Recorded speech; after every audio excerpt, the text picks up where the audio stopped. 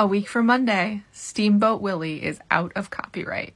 The very first iteration of Mickey and Minnie is about to be public domain. Mickey Mouse Protection Act can go back to just being called copyright law. That's right. Congress is gone for the year, so Disney is officially giving up the copyright on their first animation. Kind of. Because they knew this was going to happen at some point in 2007, they used a scene from Steamboat Willie as a logo.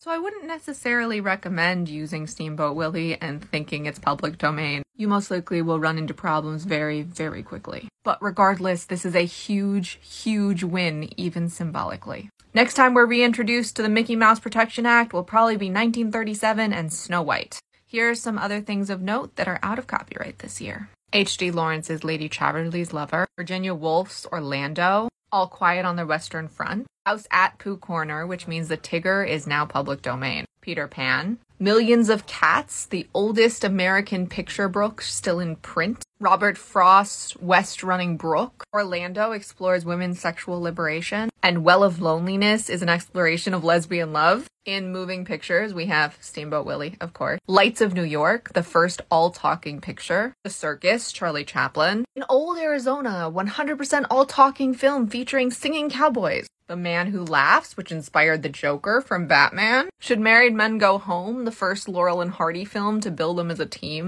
and more. And in music, we have Animal Crackers, Mac the Knife, Let's Do It, Let's Fall in Love, Cole Porter, When You're Smiling, I Can't Give You Anything But Love, Baby, and more. Do any of these excite you and make you want to create? Let me know in the comments. And congrats to everyone that the Disney copyright fight is over for now. We'll see if they let Snow White go. Short Cast Club